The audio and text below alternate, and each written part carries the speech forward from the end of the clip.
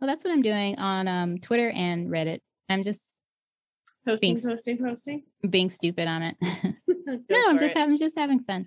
But okay, so let's start episode 8, which is called Diamond Dogs. Diamond Dogs. This episode, well, first of all, let's get super weird, Julia. We are. I'm locked in. I'm locked and loaded to get weird. I don't know what to think about. I mean, we're not actually that weird. I don't know, maybe we're a little weird. I mean, we do go off on some peculiar tangents. That's not for me to judge. I love listen, I legitimately considered launching into a discussion about how that the show tricks us into caring about Rebecca, one of the ultra wealthy, and we really should be more concerned about, class solidarity and eating the rich. So there is that. Yeah. But I didn't. I kept it down here because Rebecca's very charming. We've been through before my love of Rebecca. Well, I mean, we could have a podcast about like Marxism and the plight of the proletariat and all that. Oh my God. Can you imagine if we had a political podcast? It would be like 18 hours long. Like it would just be us. And then like it would have to be like maybe, and we could probably do it like every single day. And every single day it would be like 4 or 5 hours long. It would be terrible. No one would listen to it. It wouldn't be really unlike this show. It would be like I think that the structure would be roughly the same. Probably. No, I mean more of you would get like super passionate about things, and then I would just be there like, yeah, so I don't really care, man. And here's my if I have an opinion, it's an irrational take about stuff and whatever. Yeah, and you're like, okay, let's get back on track. Yeah, and like I would be the straight man as I normally am. But so weird because that's not who we are in real life. No, I'm putting on an artifice for this podcast. I know, and I can't manage to do it. The case. No, I'm not actually putting. I mean, I am kind of because I have to read. I have to read the recap, but the dry humor is me, But all right, so let's get on with this. Woo woo! Let's go. All right, so episode 8 starts out the morning after Everton. And there's just a whole bunch of scandalous shenanigans that have happened that we have to follow up on. Nate is hungover and sleeping in the luggage compartment under the bus. I think he's developed an affinity for that. Weird. I think he didn't want to miss the bus. And I like how they're all like, they're legitimately worried. And Sam speaks a touch of French. All right. And because my man has many talents, But yeah. Another thing that we see here, Rebecca is doing a walk of shame out of her own hotel room until she realizes that she doesn't have to because it's her room. And so she tells a sexy waiter man that she's hooked up with from last episode, "Oi, get out." So I love that. I love it. I also love her shirt. I like that you see more of it and it goes from silver to gold. I like that shirt. It's very sparkly and I appreciate that.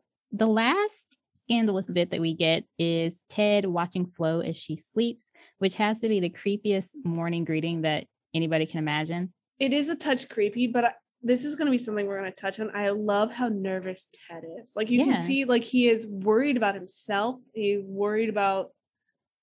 You don't normally see it. You normally see this post-coital freak out from women in shows, and so to see it from a man is quite touching, very, very endearing. Mm-hmm. Yeah, like it's clear from his body language that he has some residual anxiety from last night. And then there's also this look of shock that's on his face. And what's making him act that way, I can imagine, is that this is probably the first woman he's been with in a while who wasn't Michelle. And then, we also learn a little bit later that one-nighters are not exactly Ted's style. So also, I just want to comment. I have to give Ted kudos because that is my type. Other than the creepy staring, it's my type of greeting. He got her coffee. He extended her stay. I mean, he is a prince. Full on pay for room service. Pay for the room service. Full on gentleman. Okay, that's a total prince. And I don't know what you other girls like, but that's my type. So I like that he one night stand and he's like he checks in and he's like, "I'm going to leave you alone." That's true. You are. But he's also super neurotic, like waiting for her to wake up so he can say goodbye. It's so weird. It is a little weird. It is, but I also like the fact that it's a touch weird, but it's not like deeply creepy. It's only not creepy because it's dead, though. If it was somebody else, it'd be creepy. It is that the room is clearly well lit. He's also clear, like you also can see clear he's being very awkward about it, like he doesn't quite know what to do. Yeah, he's like sitting there holding his backpack like a little boy waiting on the bus, which he was waiting on the bus. He was.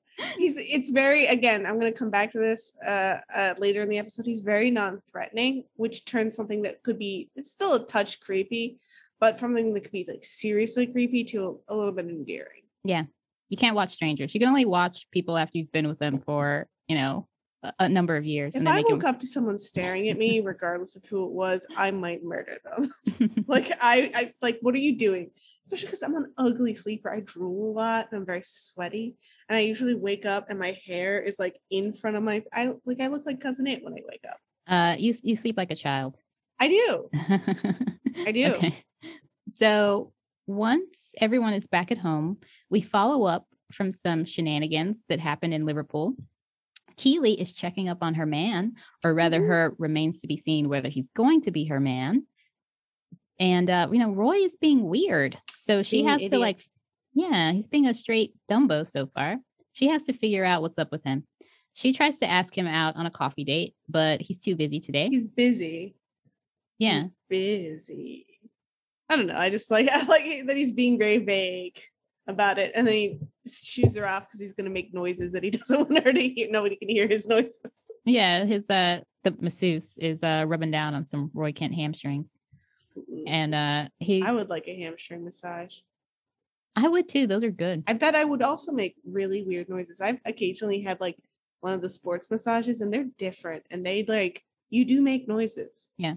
Because they get in your trigger points and all that, right? Yeah, they get all up in there. Very deep. You feel great afterwards. Yeah. But I could see making some unfortunate noises. Very deep tissue. Yeah. So Keely is still confused, and I just want to shake Roy and be like, Roy, use your words. You know words. Okay. Use them. He does, and he's generally very communicative. Yeah. I think it's an aspect of what you've said before, which is that Keely throws Roy off. I really think he does. I think if he didn't care about Keely, he'd be very direct, but he does.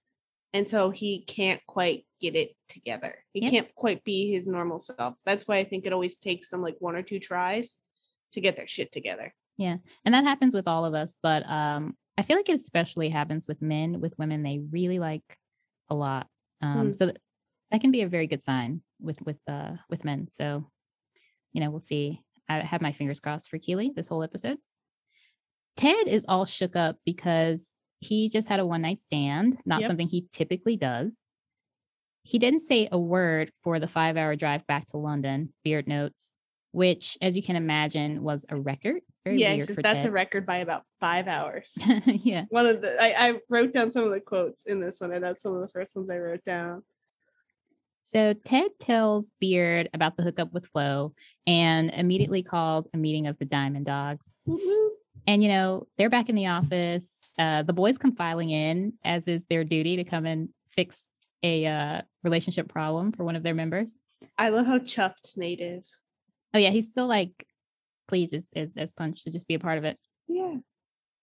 So Ted is over there wigging out. He's pacing back and forth. He thinks it's fine if other people are all nuts for butts. But he's not a one-night stand sort of guy. Also, maybe he's coming to terms with the fact that he just legally got divorced once those papers are filed with the court. So I think it's that. I think he's a little freaked out because he's done something that's very out of character for himself. And so he's I think worried in a broader sense that he has done something wrong, mostly because it's so out of character. And I think the episode highlights it quite correctly, which is he went from having a mental breakdown to a one-night stand with a lady. With somebody that she put it on him, in my head. So, yeah, and Ted is now a free man. So he has to deal with the ramifications of that when he was very much tied down and wanting to stay tied down before. So he's been kind of cut loose of no choosing on his own, and he took full advantage of it back in Liverpool. Shout out to Higgins for his casual ensemble in the scene. Did you notice that? He was looking real comfortable in his t-shirt and his little open button down. Great. He looks great. I like that when he dresses normally, he dresses a lot, like his clothing fits him a lot better. And when he's in his suits, it doesn't quite fit him correctly. Like his suits are a little bigger, a little looser. But when he's in the shirt, like his clothing actually fits him much better. And that's also personality wise too, right? Like, yes. Yeah. I think it's on purpose. Yeah. Love that. And I just, in general, I love Higgins. In this episode, he offers multiple times throughout this episode, he offers truly excellent advice, not just to Ted, but to Roy, and then to later Rebecca. Yes. Higgins is crushing it. He is crushing it this episode. Preaches the gospel this episode. He does. The word according to Higgins. And it is good. Amen. So Nate comments about how lovely it is to be in a group discussing dynamics between men and women. He's chuffed. He's always dreamed of this, and it's so cute. So cute, Nate. Nate is never not cute except for when he's being Dark Nate. But I was like, Nate, Ted is having a crisis and you're like talking about like how nice this is for him. I think he's so jazzed to be included and so happy that this has finally happened for him in his life that he just can't keep it to himself. Nate's kind of right. It is lovely, the little group that these guys have set up. They really help Ted out. And, the boys were firing on all cylinders when it came to advising Ted. So the first piece of advice that we get is don't tell Rebecca. I agree. You don't need to mix business and this type of personal information. So I think that's a good one. Thank you, Beard. Wait, before we move on, he goes, I would just hate if I knew that she was keeping something from me. And Higgins gags. And I was like, shit. Higgins, that physical tell with Higgins is, it's always a little gross to me because I get like the thing where like it makes me kind of gag a little too. Like you like Nathan, like Nate barfs up in that scene. He barfs into the trash can because he was hungover. But it's also I love that they have that little tell for Higgins because it has to come out, but he's not strong enough yet to say what needs to be said. The second piece of advice that we get is that Ted is intent upon going 12 rounds with himself. That comes from Higgins. And the last thing that we get is them telling him to get some scissors and cut himself some slack, which is a 1-2 punch or an alley-oop from Beard to Nate. He was and even Ted was thrilled with that one. And it was good advice. I think it's good advice. I really think this scene is lovely. I think it's great to see like Ted reaching out and getting help from people he considers his closest friends. Like he has a support network here and we see it. And I think it's important that we see it. But I also think it's, again, hitting on this thing that we hit on last episode, it's nice to see Ted nervous. Like you would usually see a breakdown like this in most television shows. Something like this would happen among female friends. Like that's basically like this breakdown is the entire plot of Sex and the City. It is. Like, and so to see it in a show like this and to see men being so like wonderfully open and honest about emotions is great. And I think it's one of the truly wonderful things I love about the show. And I think it's one of the greatest things about the show is it shows men who are like Roy Kent being the biggest example of this, but people who are engaged in very hyper masculine activities still being open and honest and emotional. And I think that's very important and I love it. Let's all appreciate the emotionally intelligent men that we have in our lives. Yes. Amen. Even if they're only on TV. And if you don't have any, get some. So I mean, I have a dog. Is he a man? Mac's a man, right? Technically, he's neutered. Doesn't mean he's not a man. All right, so here's where we get the great naming of this little troop, the Diamond Dogs, and we have Nate to thank for that. And he's so pleased with himself. He's so pleased, and it is very creative because the Richmond, it goes with their mascot, right? Mm-hmm. And then also it is very fitting because taking from the lyrics of David Bowie's Diamond Dogs, they do keep their friends serene. So I love that. Okay, I got a controversial note here, and I apologize. What is it? I'm ready. I'm ready for this. All right, so for all of the Ted and Rebecca shippers, thin ice. You do realize something, right? And so that's Ted sleeping with Sassy, with Flo, means that Ted and Rebecca can never happen now. It's against girl code. So I don't think Sassy has girl code. Sassy totally has girl code. What are you talking about? She does. I don't think Sassy considers their relationship to be anything more than a fling.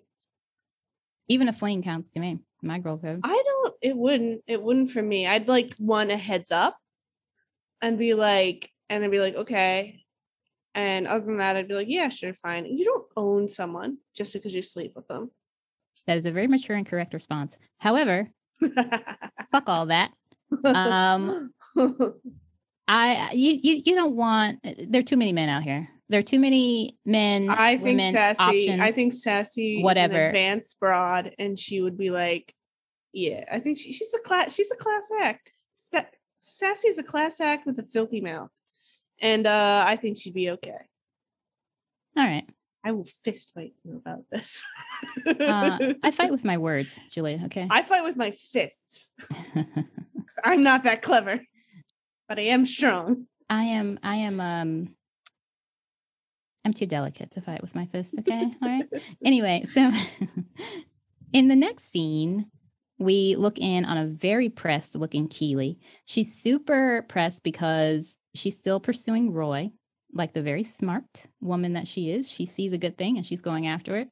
Oof. But he's not responding right, in my opinion, and in hers too, because she's all confused. So being vague about having plans. And like hung up about this, what's going on with him. And not answering texts. Yeah, I mean, he left her on red. Like, I mean, when we find out why later, it does make sense. I don't know that I would be coherent enough. I don't know what point of his night he's in, but drag queens were involved, so I can. But she doesn't know that at that point. No, she doesn't know anything other than she's been left on red since like lunchtime that day. Yeah. She was trying to get him out for a drink, I believe, and no word from Roy. No, but you know who does show up? So, oh my God. Yeah. So Keely's sad, right? And this is not the best state for her to be in. No. Because who comes knocking at the door? Guess who? Jamie Tart. Jamie Tart. So he shows up looking the way that men do when they've had a moment to think about what they've done. Yes. That face he has. Yeah. Well, that face works on me, boy, I tell you. And it does. I hate it too. And you know what I think is really interesting about this exchange? It starts really short, and it's like it's only a few sentences, but Jamie thinks Ted dumped him, that he could have done something. He doesn't know, and Ted didn't tell him because maybe he couldn't afterwards. I don't know. I don't know why he couldn't have reached out and been like, hey, like it was Rebecca's decision. Maybe he did, maybe we didn't see it, but I think it's very important. I think he thinks that whatever was going on with Ted was basically a lie. And that's kind of heartbreaking for Jamie. You can tell that it throws his opinion of Ted a little bit. It's the way that he said, Ted cut me. Yeah. Yeah. Also, side note, I don't know if you're going to get into all the nonsense that Jamie says, but he's right about plays. He is right about plays. Say it again. About theater, about plays. Yeah, about the theater. Like, you should be able to yell stuff back at them. Oh, I know. Didn't you feel that way about Hamilton? I did. Well, I remember the day we saw Hamilton was deeply surreal. That was that was oof. Sweet. That was a rough day. I've blocked that one out. I was talking about other times I saw him. I literally I actually regret that because that was such a great opportunity to have a memory with you in a great city, and it was a rough day. I blocked it out, man. Yeah, I remember being in a room. So if anyone is listening, for context, Ashley and I saw Hamilton together in New York. the day after the 2016 election. Yep. And it was one of the most surreal and bizarre days of my life. I think of either of our lives. It was, I remember crying in the streets of New York. I remember seeing people cry. I remember like you would just be walking and you would just see groups of people sobbing in the street, which is, again, it is New York City. That's not a rare thing to walk across. But I would say Julia is a rock solid person. And that was one of the few times that I can remember of having to like feel like I had to shepherd you, like literally shepherd you through a physical street. So yeah, I don't. Well, I'm also directionally challenged. No, I mean emotionally. Yeah, like, but like you would see, and like the city was quiet, and like you could tell, like in the theater, like there was like you would just hear people in the theater crying, not necessarily attached to what we were seeing, and not during It's Quiet Uptown, like just just and like and people were like and like. They kept getting weird applause breaks for stuff that the actors clearly weren't used to getting applause and that for. Were out of context. Yeah. But we were applauding other stuff. Yeah. So it was wild. It was wild. It was dark times. So, you were talking about some of the things that Jamie said. Yeah, Jamie was right about plays. I maintain he's right about plays. You should be able to yell stuff at them. You should be able to get up and yell. Another crazy thing that he said was why he was in the city. So Man City had just played a good game against West Ham. That's why he was in London again. Mm-hmm. And the game was so good that it gave him a half chub. Like, you fucking nut cluster, Jamie Tart. He's such a weirdo. The things that he said, there was a thread on Reddit this past weekend where it's just Jamie Tart quotes, and it was a lot of fun. Keely wonders if he's bringing his half chub over to her, for a little, session or whatever. But really, he just came by to say thank you to Keely for helping him realize that he shouldn't get in his own way so much. And this was a very genuine moment. I feel torn about how well the rehabilitation of the image of Jamie is working on me. Because he's a very handsome man. It's not that. It's the actor's acting. He's very good. He's selling it. Yes, and he plays it with a genuine, almost like a childishness to a lot of it. It's childlike, yeah. He plays it with his childlike like nature to it. So like some of the stuff he says, I can't imagine what would happen if I became very famous and very rich at 23. I'd probably be a goddamn monster. I can't really blame Jamie for being a bit of a jackass. I just fully believe him when he shows up at Keely's house. He didn't want anything from her other than to say thank you. After the sacrifice, after being returned to Man City, he's still thinking about it and processing what he learned, still processing his feelings. Yeah, it's very sweet. It got me. But she wants something more from him, mainly because she's been working herself up over Roy. And I think she has a little moment of, I'm Keely Jones, goddammit. And I can pull somebody. All right. So it may not be the one that she's after, but she goes back to the old reliable and has a little bit of fun with Jamie.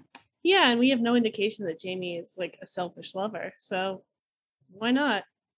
I would hope that Jamie is a skilled and generous lover, although I don't know that he would be generous, but he is a brat and he's 23, so I'm thinking I don't think he's probably not generous, but he's probably I imagine she's at least having a good time, or she wouldn't. He probably lays some pipes, so good. Yeah, they're probably having a good time. He's got the strength in those thighs to. God, anyway, lovely thighs. Anyway, he's got the glutes to do some work to get it done. Anyway, so wow. Okay, this got TV is life after dark here. So the next morning at the club, Ted brings Rebecca biscuits and truffles to thank her for being there for him in Liverpool. I want to try those. Another reason that I love Ted Lasso. People look at Ted Lasso and they're like, he's a goober. I don't get why people are fawning over him like he's some kind of sex symbol, because he brings women cookies, chocolates, coffee, late check-ins, pays for room service. What is not to love? Yeah, I know. Though I'm willing to bet that the team paid for some of that stuff. You think Ted is expensing it? Probably. I mean, he probably is. So he offers to be there for Rebecca in return for her being there for him in Liverpool. Mm-hmm. And it turns out that she does need this support. Later on today, she's meeting with 2 minority owners of the team. The boring sisters. Yeah, the boring 2% milk sisters. Oh, God bless. In Keely's world, she's working with Sam, Isaac, and Colin on branding opportunities. Roy walks in on her to finally reciprocate some energy back to her and ask her on a date. And she's like, what's your fucking problem? What's been going on with you? Yeah. To which Roy explains that he wants to take things slow. He's had a million one-night stands, and it always feels empty. He always ends up with either his watch stolen or some story in the press about how his penis has a curve in it. And Keely's intrigued, and I think she asks, well, does it? You had some feelings about this. So I love this whole exchange. One, Isaac has some very strong views on chocolate, which I appreciate. Agree. I appreciate and enjoy. I think Rolos are delicious. They are delicious. Yeah. Especially if you get like the. I didn't like it when I was little, and then I grew up, and I didn't like caramel when I was little. I don't know why. Understandable. It's unwieldy to deal with in your mouth. It is, especially when you're little and you don't have like the jaw strength to really deal with it. Yep. Anyway, and I like that Roy is also having a hard time with this. So he's still very direct in his very direct manner, but his body language is very subdued in this scene. Like, he's not like Roy getting all up in her face. He's not always making eye contact with her. Sometimes he's looking away or looking to the side, or, you know, he's being very much like a teenage boy who doesn't quite know how to express himself. You get the distinct impression that he likes Keely a lot. I wonder if this is like, I know Roy is quite old, but I can imagine not quite old. You know what I mean? It's not that, but he's in his 30s. Yeah, he's supposed to be mid 30s, maybe. I think mid to late 30s, which is about as old as soccer players get. Yep. But it wouldn't totally shock me if this is because of his life, kind of like the first maybe serious adult relationship that he's had. Well, he says that. He said he's had a million one-night stands. And the implication is that this is something different for him. So I don't know. I don't think we have a way of knowing how many times he's pursued something seriously before, but we know that he does want to pursue something seriously with her and that it's out of the norm. Yes. Yeah. And so, you know, Keely asked the right question about, does his penis actually curve? He hits her with a really good line from this episode, which is, no, I just make it feel that way with my hips. Yeah.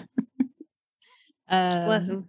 Right. Bless him. So for my own purposes, I'm just going to say that it does, but that's just for me. And so Captain Hook continues, and he says he should have told Keely that he honestly was busy and that he's trying to take it slow. And he notes for her very explicitly that he's trying to be more honest. And what you were saying about his body language, totally agree on that. He has to show contrition, like when he's coming to her with this, right? Because he realizes, like, everybody knows you don't leave not somebody that you're trying to date, especially not that early on red like that. I think that Roy does have a sense that he has been kind of going flighty, going for Keely and then pulling back. And I think he's trying to work through that. Yeah, so he's figure aware out what slow is for him. Right. Yeah. He's aware of this process that he's in and that he's not doing it in the most smooth manner. Mm-hmm. I really love that. I love somebody kind of just coming up and being like, hey, I'm trying to work through this. Bear with me. I like that. I like it. I like the very honest. Like, I also like that because he is trying to be honest with her, she becomes immediately honest with him. Yep. Which is that she spent last night with Jamie Tard. And this actually, I think, is another one of the things, genius bits of acting in this show. And I think one of the things that makes Roy Kent quite so appealing here is that he clearly is angry, like furious, and you can tell it. But he is never angry at Keely. So, yeah, and I think it's great the way that both of them handle each other in general. And an example is definitely seen within this interaction. they have a sense that what they're beginning to develop is like worth it. So you see both of them fighting for the opportunity to see if this can turn into something real repeatedly, right? So Roy, if he didn't have a sense of almost faith in what's developing in terms of a relationship with Keeley, he maybe would have let those grunts materialize into words. You know, Keeley, she's thrown off by it, but she invites him back. She says, come back to me when you find words again. So you see them constantly moving towards each other, and they're doing this little dance of, you know, moving away from each other, moving towards each other, moving away from each other, moving towards each other. I think that that's part of the thing that makes them so great. This relationship so alluring for the audience. Yeah, and I think that like Keeley knows she messed up, and that she knows she did it specifically to be. She's not, I don't think, ashamed that she slept with Jamie, but she's not pleased with herself that she did it explicitly to hurt Roy. Yeah. And like he does have like, and they're just like, you're right. They both so strongly believe that there's a future here, that there could be something great here, something serious, something real here. That they're just, I think Roy is just so mad that it's hard, like you know, it's not a storybook romance. I think it's there's being missteps, and there's fumbling on both sides. Yeah. He also hates Jamie Tart. So he does also really fucking hate Jamie Tart. I think most of that grunting is about Jamie. Yeah, I think it's most like if it had been like anyone else, if some other guy, even if she's like, yeah, I slept with Ted, he would have been like, okay, whatever. Also, like, I think he would have just made fun of her if it had been Ted, but I don't think he would have been I don't think he would have caused such consternation. Also, what about this? Had it been some other random guy? Yeah, been like Isaac or like no, nobody that we know, just some other random guy. Keeley would not have told Roy. I think it's not his business. No, I think they're nothing. In my opinion, I think she would have been partially telling him because it is Jamie. I think she is telling him yes because it makes it worse, but I think she still would have told him that because they were being honest. He was being honest. And I think she realized he was opening himself up, and she would have done the same. She would have said, hey, because you didn't tell me this, I was frustrated with you last night, and I did this thing because I didn't know where we were. So much less of a bigger deal though, if it was a rando. It would have been. I think Roy would have just been like, I don't care. Yeah. Like it would have been the same thing he always says, which is like, which starts out the conversation, which is we both had sex with a lot of people. Why are we bragging about it? Yeah. Why? I don't know why we're bragging about it. Yeah. It would have just been like, who cares? But the fact that it's Jamie is a problem. Okay. So moving on. So Roy is in a grunting tizzy about this. Is a full blown. Yeah, he is. And he goes on to see, the A1 crew here. He goes to see Ted, of all people. Really interesting that he picked Ted. I love it. Shows something about Roy's evolution of how he thinks about Ted. And Ted, of course, rounds up the Diamond Dogs. Yeah, I like that Roy is pacing like a child in a lot of these scenes. Like he is very much so like a teenager. He's trying to figure this out. He's trying to work through this. I like it, and I like that Ted teases him, and he comes in about. This is another line I wrote down was, does my face look like it's in the mood for a shape-based joke? Oh, the love triangle. When Ted commented about love triangles. And the mother-in-law dodecahedron. Yeah. And he just goes, does my face look like it's in the mood for a shape-based joke? Ted is a lover of many things. Geometry I would not have guessed, but that's just as good as any Ted. Just as good as that. And Ted is on fire with the lines this episode. Yeah, God, he is lighting it up, and I love it. So Ted kicks off this Diamond Dog session by saying that Roy and Keeley are like cookies and cream, and hard agree, Ted. And I love that everyone knows, like everyone like call them in, and Nate is like, well, this is about Keeley then, and like everyone is like, yes, of course, and then just like moves forward. Everyone is like seeing them flirting. They know about Roy and Keeley. The Diamond Dogs also know their function. I mean, they don't have to choreograph any of this, right? They just know how to counsel each other in these sessions and the roles that each of them are supposed to play. So Roy is worried about Keely's past, specifically her past with Jamie. The boys don't get what Roy's problem is. And furthermore, they help set him straight. And this is when you get this great verbal choreography that you get from them again. So we hear from the Diamond Dogs, to be liked by someone like Keely is wonderful. That comes from Nate. Thank you, Nate. Love it. And fuck yeah, George and Ira Gershwin, the brothers Gershwin. I just imagine Nate like around his apartment, like dancing to "It's Wonderful," like "It's wonderful, marvelous," like, you know. Anyway, that's just in my head. Roy, they also add that Roy shouldn't let her past muck around with their future. Thank you, Ted. And even though she slept with Jamie last night, they're not official. This is the thing that I think makes it kind of like very clear is like Nate goes, well, were you official? And then I think Higgins goes, had you slept together yet? Nope. And then thank you, Higgins. Yep. And then Beard comes in with the closing advice, which is grow up and get over it. Thank you, Beard. Crushing it. They are crushing it. So I love the rhythm that they set out in this dialogue. And like I said, it's like choreo, it's like dancing, but it's also like sports, right? So they're like passing the ball. Yeah, like in football where you pass to like a number of players until somebody's able to line up with the goal and take the shot. Each one of the team plays an important role in getting to the point where they can bring it home and score that final goal. Great writing. I think it's great. So the next time we check in with Roy and Keely again, Keely's working with Danny to figure out how to brand joy and sell it to people for free. A very Danny thing to do, to want to know how to do. Now, before Danny leaves, I swear I hear him call Roy Captain Hook, but maybe that was just my imagination. I think it was your imagination, Dollface. So, and then look up the song Captain Hook by Megan Thee Stallion. I think that's Roy's theme song. So it's also a bop. It's really good. So Roy comes in feeling his oats, and he announces to Keely that he's a grown man, not a baby child.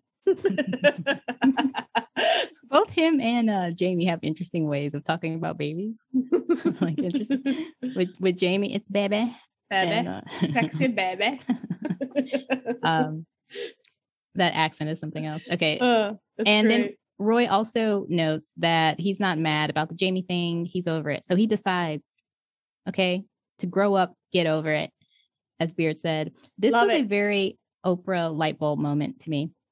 What do you mean? You know, like, you know how Oprah says, like, the light bulb, it's a light bulb moment, the light bulb going off. So he had a revelation, basically, he had an epiphany. And I'm proud of Roy for it.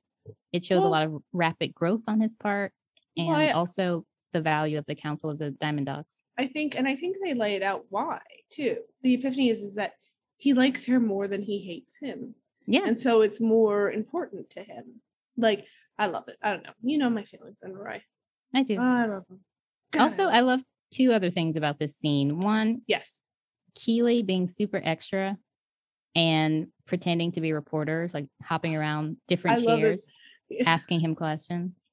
Yeah, Keely Jones, the independent woman. Mm-hmm. The independent woman online edition. Yeah, Sunday insert. Yeah. And two, I loved Roy calling out something different each time when he calls on her that he likes about her. So it was you with the hair, the woman with the hair, the woman with the eyes, the fucking eyes, because he couldn't think. We see why these two are like meant to be together, right? Yeah, and then he storms off. He ends the interview with, "That's it. See you on the pitch." Yeah, she asked about that curve again. So yeah, I know, but I love that he goes, "I'm done with questions. I'll see you on the pitch." It just goes off. So later on, the Man in Black and alien superstar Keely Jones herself have their first date. And we find out about Roy's pastime hanging out with 60-year-old ladies who have no idea who he is, doing yoga and going to drag shows at GAY at 2 a.m. in the morning. I also think that's really healthy of Roy. Is this like, because you can see, I think, him kind of he clearly at one point got tired of being told what he wanted to hear, and with people just being impressed with who he was as a person, you know, because he's Roy Kent. And so he like purposely seeks out people who will not kowtow to him because he's Roy Kent, and it's a bunch of 60-year-old women who have no idea who he is because they don't give a shit. Maybe so. I mean, I don't know how he landed with these ladies. I think I like to pretend that it's just like an inherent kinship that they find, like Roy needs to do yoga for his athletic ability. Yeah, he needs to do it. And I also kind of want to imagine, like, me and Roy could hang out because I do all of these things. Like his Saturday night don't look that different from mine. I know. But the way that he says, I don't do yoga though.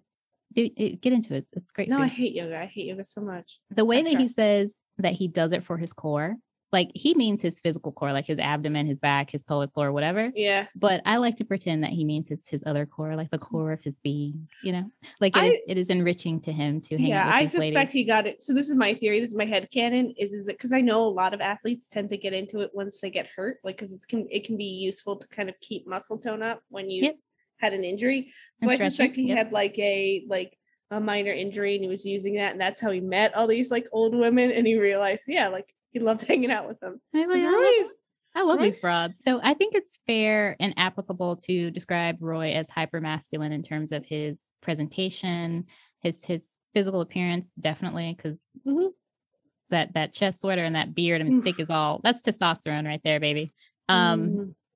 I just hope he doesn't lose that hair, I don't know. I don't think so. But that's not my point. My point is, he comes off masculine in terms of how he speaks and things like that as well. But there's a quality to Roy that he's very much in touch with his feminine side, right? So he not only takes after little Phoebe, but he also kind of gets along with little Phoebe, right? And you can imagine him enjoying the things that she enjoys, like watching Frozen and singing Let It Go. He gets along with these 60-year-old ladies. He has a great rapport with Keely and like recognizes her as the independent, self-determined woman that she is. There's some other things that we see from Roy that are very woman friendly and woman focused. So I like all that. Give me some of that. Yes. Yes, I agree with you, but I don't believe that there's any such thing as like your masculine or feminine side. I think it's just the way you're culturally expected to act. Because I think at the end of the day, we're all humans and we are more alike than we are different. Anyway, that's neither here. That's my soapbox. The fact that Ted could even get him to read that book at the beginning shows that he's open, and he embodies the episode.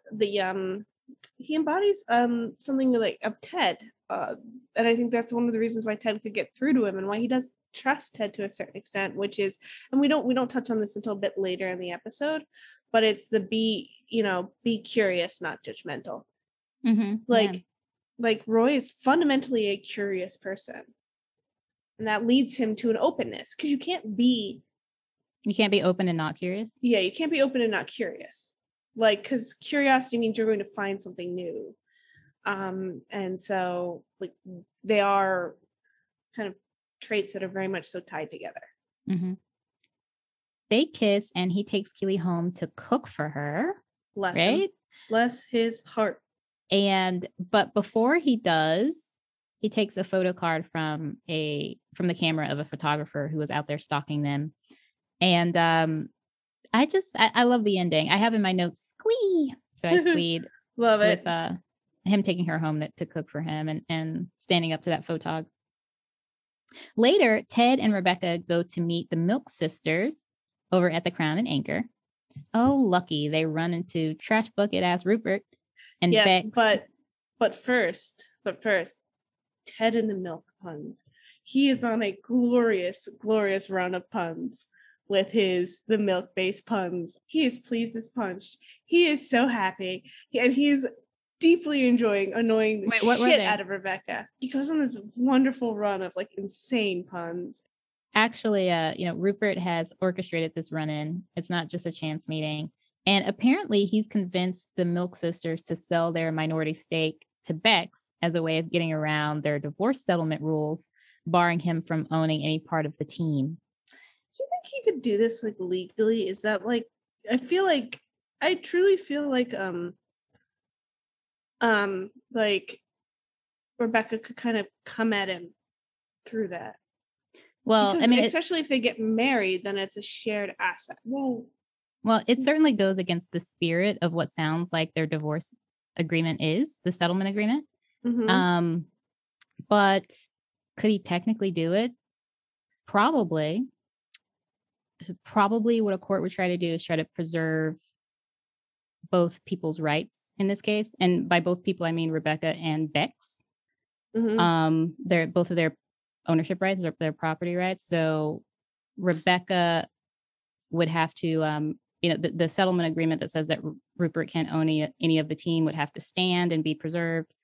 Beck's ability to have an ownership interest that she rightfully purchases, even if it's with Rupert's money, would have to be preserved. And so they'd probably amend the settlement agreement to say that the ownership of the team would have to be sequestered off in a certain way where Rupert technically has no ownership interest in it. So it's not a shared asset between them, and that Bex has full asset over it, or full control over that ownership stake.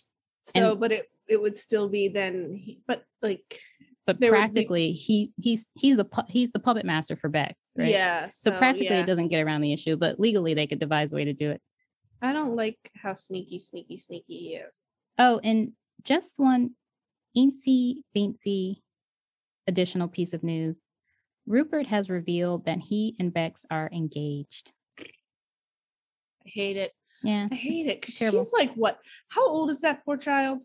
Like 27? I don't know. She's in her 20s. You know, she's legal. Maybe 30. She's maybe 30. Everyone, he's doing the Rupert thing that he does. So everyone's there loving him. They're shitting on Ted. Of course, he's stealing Rebecca's thunder again. And he taunts them.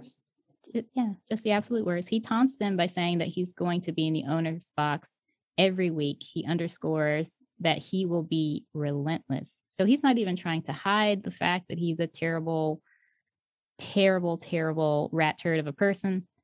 He's coming directly at Rebecca and Ted. Yeah, but we spoke on it last episode that Rupert's behavior is abusive. Like he is doing this to fuck with Rebecca. Like his constant, like, this is abuse. This is emotional abuse.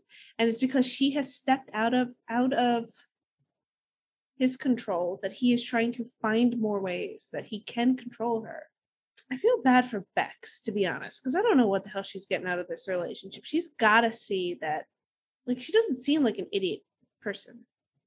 I don't gotta see that it's clearly. I don't know. I don't even know how many speaking lines she has up until this point. Yeah. But she,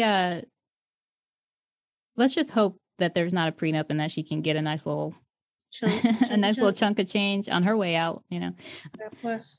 But so this is when my husband, Ted Lasso, has had enough. God damn it. He steps in and he does a little bit of white knighting, which in this case, I'm totally fine with. I love that he kind of runs it by her first. I think that's what makes it. And you get the distinct impression he's not doing it just because it's for Rebecca, but he would do this for anyone. He would, but she asked him, "What are you doing?" Yeah. And then he's like, "Well, I call it, I believe they call this a little bit of white knighting."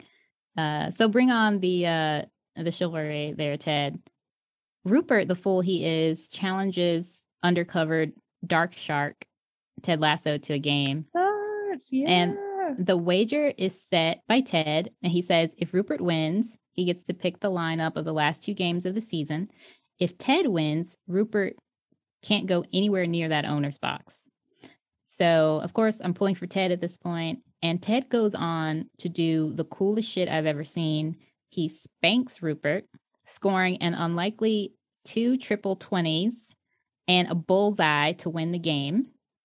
Now, while he's whooping Rupert's ass, he tells a story about how he learned how to play darts as a kid. And basically it was that between the ages of 10 and 16, he went to sports bars every Sunday with his dad, would watch the game and would play darts up until his dad died. So we get a lot of Ted Lasso backstory. Maybe we find out a little bit why he likes to drink so much. Maybe a little bit. Mm-hmm. But I also think you notice that Rebecca notices about his dad. Yeah. Like you notice that Rebecca clocks that his dad died when he was young. Yep. And so that softens her a little bit towards Ted, I think. And Ted gives this really great speech about people underestimating him and him noticing a Walt Whitman quote on the side of his kid's school. And he applies that to all these people. He says guys, men that have underestimated him throughout his life. Ted basically comes to the conclusion that had Rupert been curious and not judgmental, which is the Whitman quote. I don't know if Whitman actually said that, but, Ted says that had Rupert been curious and not judgmental, he would have asked Ted whether or not he could play darts and not underestimated him. So we learned some things about Ted here. He's cool as shit. Okay. Finally, Rupert's woman has to collect him. Like, she has to collect him in shame and cart him away like he'd just been in a street fight and got his ass whooped, and then your girl has to like patch you up and cart you off.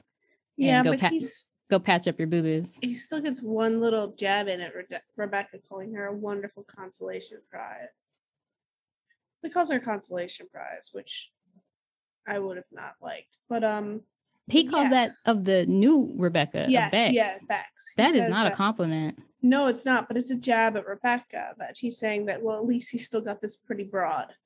And I mean, he tries, but I wouldn't want to be his consolation prize, so Rebecca's better off. He's trying to get at her. I know what you're saying. And then lastly, Ted does the sweet thing where he and the team spell out "Hi, boss" on the pitch the next day. So cute. Ted loves him some Rebecca. I love that Sam jumps out and is like, "We'd die for you, coach." When he asked them to do it. Yeah, a little dramatic. That's a little too. I'm not asking. I'm just asking you to help me spell letters on the grass, Sam. Yeah. And Rebecca enjoys Ted at this point too. Like, you see her smile genuinely up in that window when she sees this. Higgins comes in to her office to tell her that ticket sales for the match against Man City is down. They'll either have a half-empty stadium on their side, or, as Rebecca suggests to him, he should release the tickets to visitors. But then Higgins says, what are you, crazy? Then we'll have a sea of sky blue in the crowd. That's going to hurt our chances. That's going to hurt team morale. The crowd's going to be like booing our guys. Like, what are you talking about? That only increases our chances for relegation. But she doesn't care. And hearing this finally is too much for Higgins. And he finally pulls on her coat and gives her what for and stands up for what's right, which I've been waiting for Higgins to do for 8 episodes at this point. He really gives it to her. Higgins is crushing the advice. And I think you also get a little bit more backstory that, like, she thought they were friends. Like, one of the reasons why she is being quite so cruel to him is because, like, I think she legitimately thought they were friends. Yeah, which is sad. And so the fact that he was hiding this from her, I think that's because until we kind of get this one little bit, like, oh, they used to have lunch together, like, and she clearly viewed him as a friend. Yep. And that's why he wasn't just an employee that was hiding like bad things his boss was doing. Like, she didn't work there at that time, so one can assume she came there to see him, and they were friends, and he was hiding this from her. Yeah, he would do that so that she would be distracted from what Rupert was up to. Yeah. And so, like, I think she's probably also questioning their friendship as well. It's bad news bears.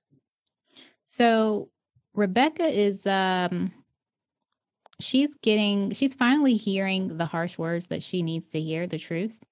And this is followed up by even more truth from Keeley, who comes in and reveals that she and Roy found out that Rebecca had hired that photographer from, when Ted first got there. And she hired him to take that risque looking picture of Ted feeding that burger to Keeley. And Keeley threatens Rebecca, "You tell him or I will." So we're left with a little bit of a cliffhanger in the form of an ultimatum. And I'm here for Keeley and Higgins doing what needs to be done. Yeah, they're finally bringing her. I think this is the last bit of transformation for her to be brought back to who she's supposed to be. But it's like It's been a roller coaster of a day for Rebecca. It's been a huge roller coaster, but this is all for the best. Yeah, I think they needed to bring this fire to her. Yeah, I think I believe she comes out of the other side kind of like finally back to herself, because I think the last thing for her to be truly who she used to be is she has to admit what she's done, and ask forgiveness, which we know Ted will give her immediately. Yeah. So, and then also before we end the recap, I noticed that Keely was like killing those hot pink track pants. They were a great fit. That's not a look I generally like.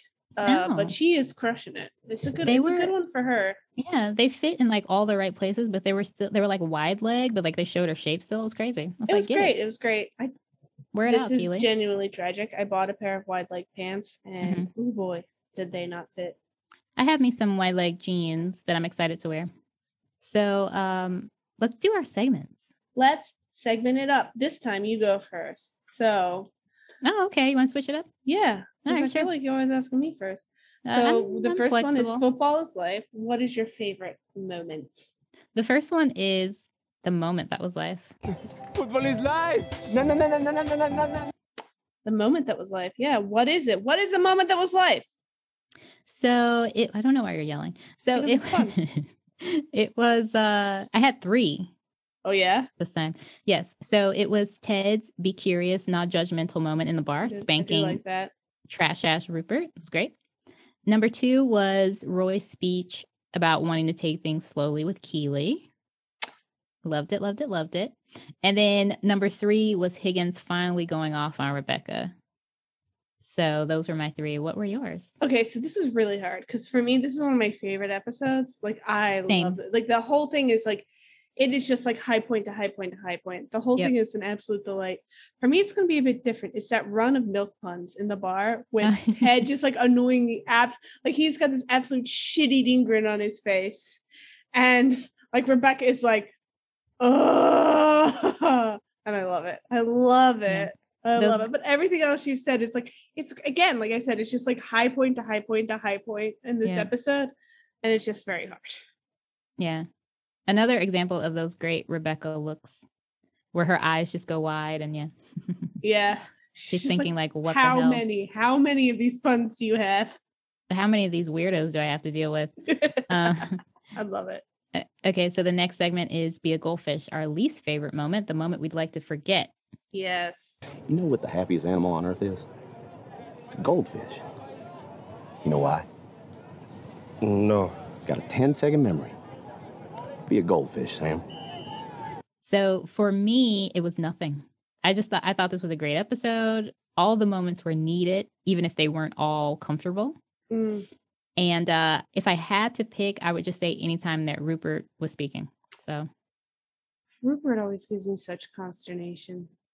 Such a hard time because he used to play Giles on Buffy. He was so great at Giles. Anyway, he's terrible at this. I know you're not wrong. No, actually, his acting is great, but the character, he's phenomenal. Like the acting is great because he plays real gross.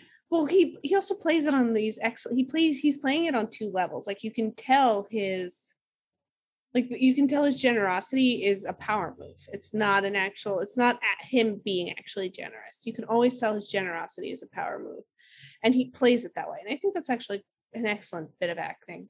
But it used to be Giles, and I really don't like seeing Giles be evil. Anyway, if I had to pick my goldfish moment, it would be when Keely actually walks in and shows her the photos, because just the look of just like hurt and anger on her face was like palpable, and I don't like seeing it. I don't like seeing my girl Keely hurt because she's just glorious. The next segment is Biscuits, our favorite character. Who are you giving a treat to this episode? I brought you a little something. Oh, yeah, cookies. Or as y'all call them here, biscuits, right? Okay. I guess I'm going first, right? You're going first. Go first. So for me, it's Ted. Just my boy, Ted. He was killing it this episode. He's crushing it. Ted, had Michelle watch this episode, maybe she wouldn't have divorced Ted. He was killing it with all the ladies. You leave Michelle alone. I will not. I will not leave Michelle. It's not her fault. You see her try. She just fell out of love with him. I don't know what to tell you. Michelle Sometimes didn't try it hard happens. enough. She didn't try hard enough. He ran to England. Did you call me bitch? Yeah, I did. Whatever. Michelle's the bitch. He ran to England. You can say that bitch for Michelle. She pushed him to England. You have no proof. You have no because proof. she married a man like she didn't know who this man was from the beginning. Whatever. You're the anyway, worst. Go for your who do you like? Anyway, it is also Ted, and I think of course it is. Honorable mention all the Diamond Dogs. They are on fire this episode, but like especially Higgins coming in some truly clutch advice. Everyone should listen to Higgins. Yeah, or Beard. Beard also comes in with that. Like he very quietly often comes in with some pretty great advice. Even again, Nate in this episode is really, before he goes to Dark Nate, is really giving some excellent advice. Yeah. But it's you want to know what pulls out Ted up to the top? Why it's Ted and not the Diamond Dogs? Sure. You know not that I need a reason. I don't need a reason. You know what it is. It's a goddamn milk puns. Oh, okay. I love the stupid puns. I'm gonna have to go and watch what that was again. I love it so much. They're so dumb. And Rebecca is so exasperated.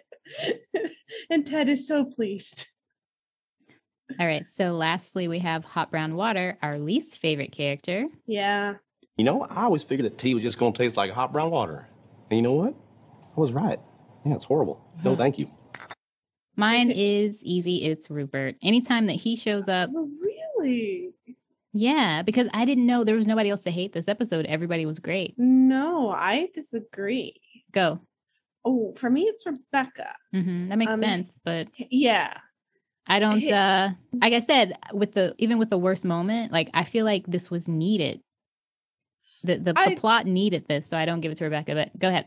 I think my problem is that she's still at the end when basically Higgins is like, you need to, like, I think what did he say? Hurting other people to make yourself feel better. Like he is finally calling her on our bullshit, and she deflects. And I would really like to see her. I think it's the 1-2 punch of I don't recall the next episode. But I think it's the 1-2 punch of like Higgins and then Keeley coming at her.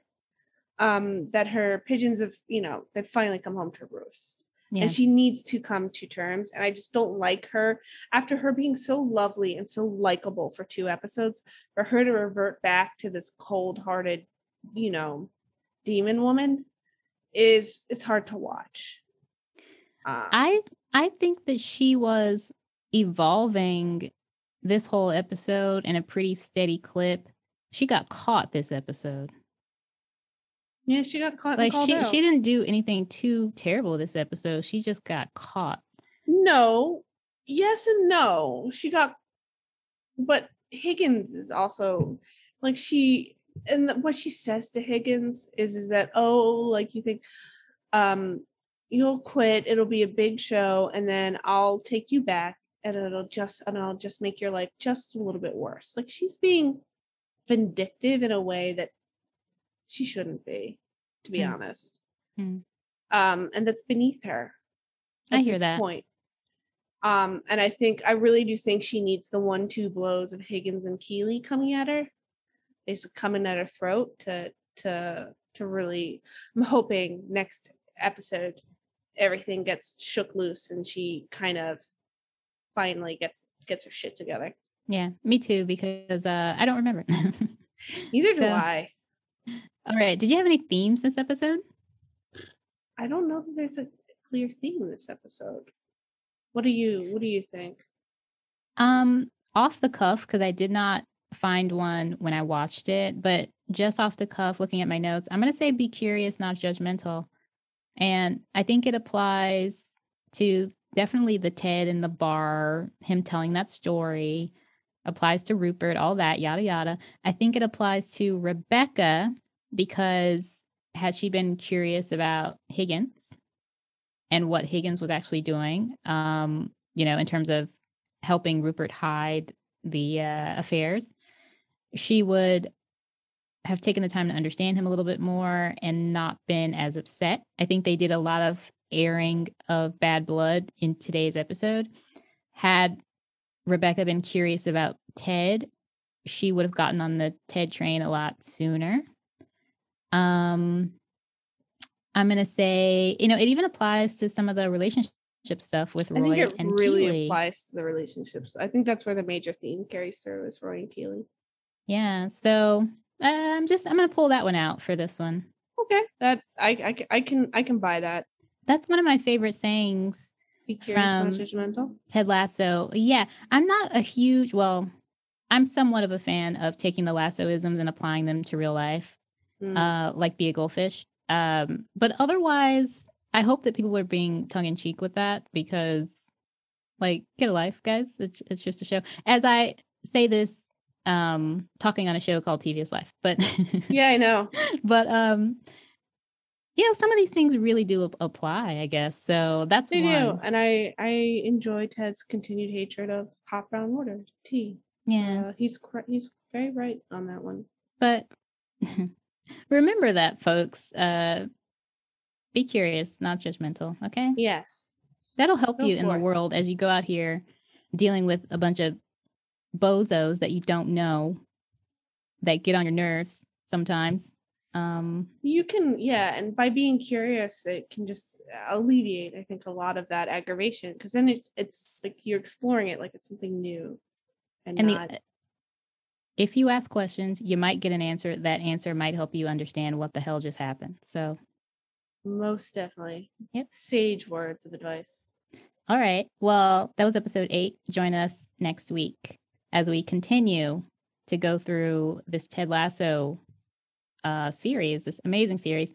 Also, Julia, did you see that that the Sam Twitter account was putting out September 12th as like a date?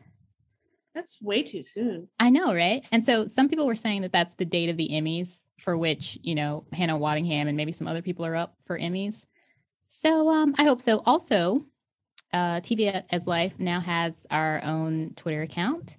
So look for us there and sign up and follow and all that stuff. But I really wanted to say, follow the Sam Obasanya, the fictional Sam Obasanya account.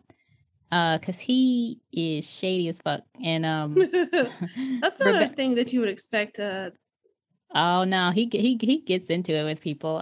He's a little bit of a troll, but in a positive way for the his girl Rebecca. So so yeah. Alrighty, I'm gonna say this wraps it up. All right.